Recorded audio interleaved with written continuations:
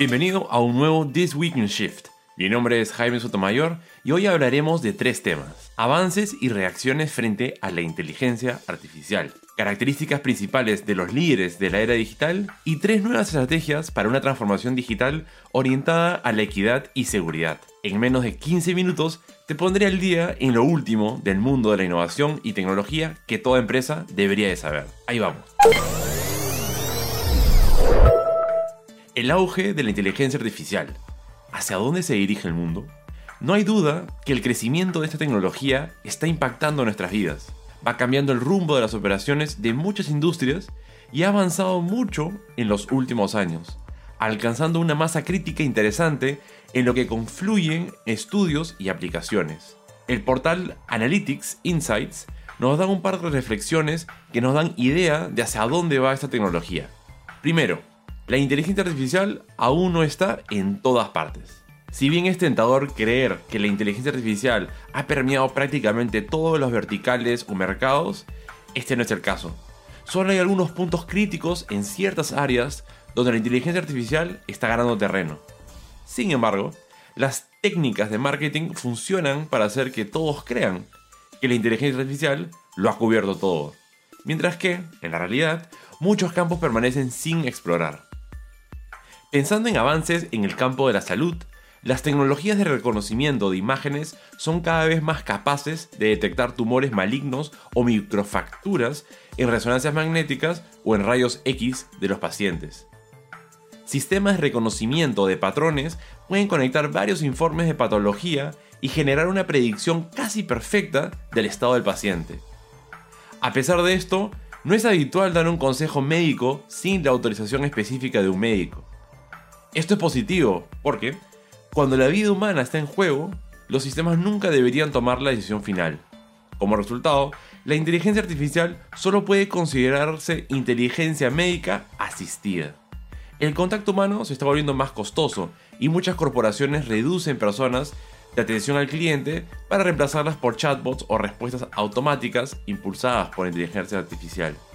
Otro campo en que la inteligencia artificial está incursionando son las soluciones de autoaprendizaje, lo cual gana popularidad debido a la personalización del aprendizaje, ritmo y sugerencias. Como resultado de esto, la enseñanza, el entrenamiento y la orientación se han convertido rápidamente en un servicio de alto nivel que seguirá teniendo una gran demanda. Pero caben dudas de si la inteligencia artificial realmente ha impactado en esta industria o simplemente la ha transformado en algo nuevo. Las artes escénicas y la cultura son otro sector en que la inteligencia artificial aún tiene que influir y es posible que no tenga un impacto. Estos son esfuerzos tan individualizados y creativos que no tendrían sentido sin la presencia de un ser humano. Ha habido algunos esfuerzos artísticos creados por inteligencia artificial, pero esas formas de arte tienen un sabor distinto. Segundo, cuando se trata de usuarios finales de tecnología de inteligencia artificial, la mayoría tiene miedo, incertidumbre y muchas dudas. La inteligencia artificial es una herramienta poderosa y las personas pueden usarla para bien o para mal, como cualquier otra herramienta. Además, debido a que nadie ha discutido abiertamente cómo lidiar con un posible mal uso de la inteligencia artificial, esto sigue siendo una preocupación creciente. Otra razón para el escepticismo de la inteligencia artificial es una preocupación plausible de pérdida de empleo. Sería incuestionablemente peligroso y caótico que un gran número de personas perdiera su empleo sin contar con un mecanismo alternativo. Lamentablemente, la mayor parte de los proyectos de implementación de inteligencia artificial no abordan este problema desde el principio, y este posiblemente sea la razón más convincente para el escepticismo de la inteligencia artificial. Y bueno, a modo de conclusión, una reflexión final. La tendencia al alza en la innovación técnica siempre ha estado presente. Además de los ahorros, la inteligencia artificial y otras tecnologías en desarrollo también están introduciendo nuevas posibilidades.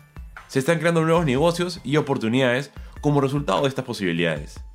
A medida que pasa el tiempo, esto seguirá siendo así. Debido a la cantidad de datos, la mayoría de los trabajos diarios que se basan en las mejores estimaciones serían testigos de un cambio importante. A medida que haya más datos disponibles, crecerá la demanda de dispositivos que puedan procesarlos en el borde, en el edge. Y esto será un factor crucial para continuar con esta tendencia. El líder de la era digital. La digitalización está cambiando la forma de trabajar en las empresas y también su manera de dirigirlas. En este contexto, se necesitan líderes digitales, lo que requiere una adaptación rápida y el desarrollo de capacidades especiales que permitan hacerle frente a los cambios cada vez más frecuentes en las tareas laborales. Pero ¿qué características debe reunir un buen líder en la era digital? Son 3 los puntos abordados en un reciente artículo del diario El País de España, los cuales compartimos a continuación. El primero, un líder que integra la innovación. El liderazgo tradicional, basado en una estrategia a largo plazo, no funciona en esta economía de cambio continuo. La toma de decisiones debe realizarse entendiendo qué está ocurriendo en el entorno y bajo una metodología basada en la experimentación y el análisis. Hay que recoger datos, analizarlos, entender el feedback y generar una respuesta mejorada y ágil. El líder digital debe combinar la explotación del negocio actual, conociendo y aplicando todas las tecnologías necesarias, a través de las cuales trazar una estrategia hacia el futuro que incluyan diferentes escenarios. Segundo, un líder accesible y cercano a su equipo. El líder debe prestar atención a la gestión humana, pilar de la productividad del negocio, y desarrollar inteligencia emocional, que es el conocimiento sobre cómo influyen las emociones en las personas. Debe predicar con el ejemplo, conocerse a sí mismo y a su equipo, y promover una estructura de trabajo horizontal, menos jerárquica, similar a la de las startups, empresas que tienen un ADN digital que promueve una mejor gestión en contextos cambiantes.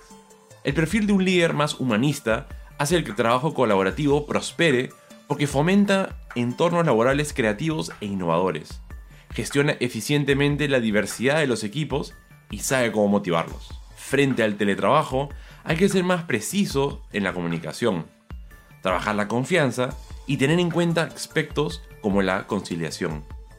Nunca es tarde para modificar la cultura empresarial de una compañía. Y para lograrlo, conviene empezar con un análisis de los perfiles que le integran, para así reestructurar el organigrama y acercar a los empleados.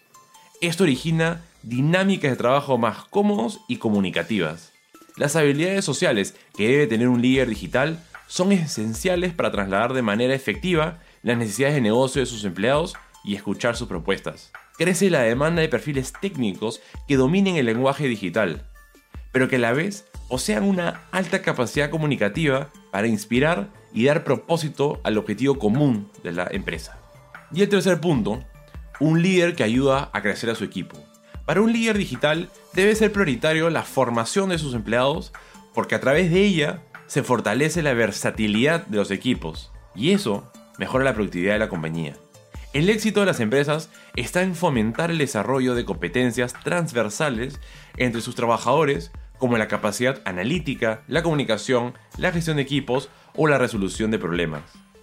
El nuevo modelo de liderazgo requiere de una metodología de trabajo que atraiga y retenga el talento dentro de las organizaciones, algo que en general no ocurre.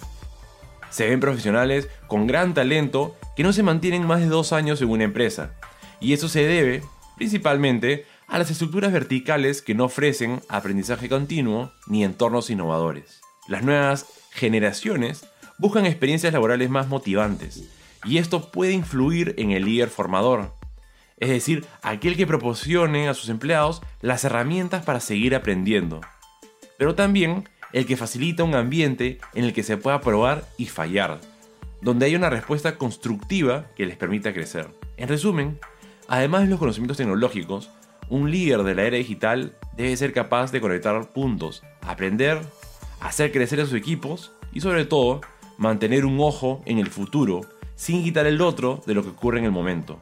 Ahora nos toca hacer un análisis de nuestra compañía y evaluar si nuestros líderes están alineados a las nuevas necesidades de la era digital o qué están haciendo para acercarse a ella. ¿Cómo liderar una transformación digital segura y orientada a la igualdad de oportunidades? Parte 2. En el capítulo anterior Compartimos 4 de 10 opiniones de líderes de negocio acerca de las estrategias que ellos consideran que pueden promover una transformación digital en miras a la sostenibilidad e igualdad de oportunidades. Estas eran: establecer una estructura y modelos de gobernanza probados para proteger a los inversores, generar confianza y promover el crecimiento de mercado, en el contexto del aumento de los inversores en productos digitales y la transición de un sistema financiero descentralizado. El otro punto era desarrollar capacidades a través de entrenamiento bajo el paraguas de una cultura laboral inclusiva, digital e innovación. La otra opinión era recolectar datos relevantes para conectarlos para generar soluciones sostenibles, algo en lo que se debería considerar alianzas público-privadas que incluyan startups. Y la cuarta opinión era aplicar tecnología digital en colaboración intersectorial para cumplir los objetivos de reducción de gases de efecto invernadero, aprovechando el desarrollo que permite la inteligencia artificial, Internet de las Cosas y 5G. Bueno, ¿qué otras estrategias sugieren los líderes para promover una transformación sostenible? La quinta opinión: dirigir la tecnología como una fuerza para el bien. Debemos asegurar la innovación con fines éticos y con disponibilidad para todos. La velocidad en la que la pandemia conectó lo digital y lo físico a través de los datos aceleró el impacto y las posibilidades que nos permiten avanzar con el descubrimiento y crecimiento socioeconómico. Hoy en día, todo negocio es un negocio de tecnología y podemos elegir como industria y sociedad global impulsar la tecnología como una fuerza para el bien y así mejorar la vida de cada persona en el planeta. Podemos y debemos innovar en estándares industriales compartidos y plataformas abiertas con un enfoque en los resultados éticos. Y debemos crear una cadena de suministro resiliente y geográficamente equilibrada para garantizar que los desarrollos sean ampliamente accesibles. La sexta opinión es la de facilitar la colaboración entre personas y tecnología. La pandemia aceleró la adopción digital a lo largo de la cadena de valor. Se prevé que el gasto mundial en la transformación digital de prácticas comerciales, productos y organizaciones alcance los 2.8 billones en el 2025, con una tasa de crecimiento anual del 16.4%, es decir, más del doble que en el año 2020. Lo digital sustenta no solo la forma en que las empresas adquieren y crean productos, sino que también la forma en que los consumidores interactúan con ellos y los consumen. La ingeniería digital está permitiendo esa transformación de creación, descubrimiento, consumo e interacción entre productos y clientes. La realidad virtual y aumentada está cerrando la brecha entre los equivalentes reales y digitales. Y la interacción continua con estas tecnologías crea una gran cantidad de datos que se aprovechan para mejorar experiencias y productos para crear nuevos productos. Las compañías están creando Mash-up Enterprises o empresas combinadas, que es la integración de datos digitales de diversas fuentes con el fin de convertirlos en información de valor para alcanzar los objetivos operacionales para crear un valor nuevo y mayor para los clientes. Por supuesto, la creación de plataformas de transformación digital del futuro conlleva desafíos como garantizar la alineación con el negocio, la gestión del cambio, las capacidades tecnológicas y la transformación de ventas de la organización. Las plataformas digitales más exitosas facilitan la colaboración entre las personas y la tecnología y una cultura de cambio continuo que brinda una experiencia de cliente, empleados y retornos financieros tangibles. La séptima opinión es la de incorporar objetivos de impacto global específicos y medibles en la estructura de su negocio. Cada líder está redefiniendo cómo opera su organización, con un fuerte enfoque en el uso de aplicaciones para involucrar a los clientes de nuevas maneras y empoderar a la fuerza laboral. En comparación con hace unos pocos años atrás, ahora se entiende que lograr la transformación correcta va más allá de las métricas comerciales importantes, como el crecimiento de los ingresos y la rentabilidad. El núcleo de casi todas las iniciativas de transformación es la conciencia de que las empresas pueden y deben aprovechar este momento para ayudar a abordar el desafío más crítico de nuestros tiempos: crear un futuro más equitativo, sostenible y resistente. Ahora que hay un sentido de urgencia y comprensión de que tanto los clientes como los empleados exigen acciones concretas. Ya no basta con tener buenas intenciones. La clave es incorporar objetivos de impacto global específicos y medibles en la estructura de su negocio, con transparencia y responsabilidad de liderazgo por los resultados.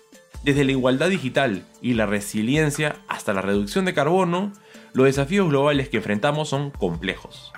Cada negocio tiene un papel que desempeñar y comienza colocando el impacto ambiental y social en el centro de todo lo que hacemos. En un próximo episodio compartiremos las últimas 3 estrategias para impulsar una transformación digital equitativa enfocada en el desarrollo seguro y sostenible.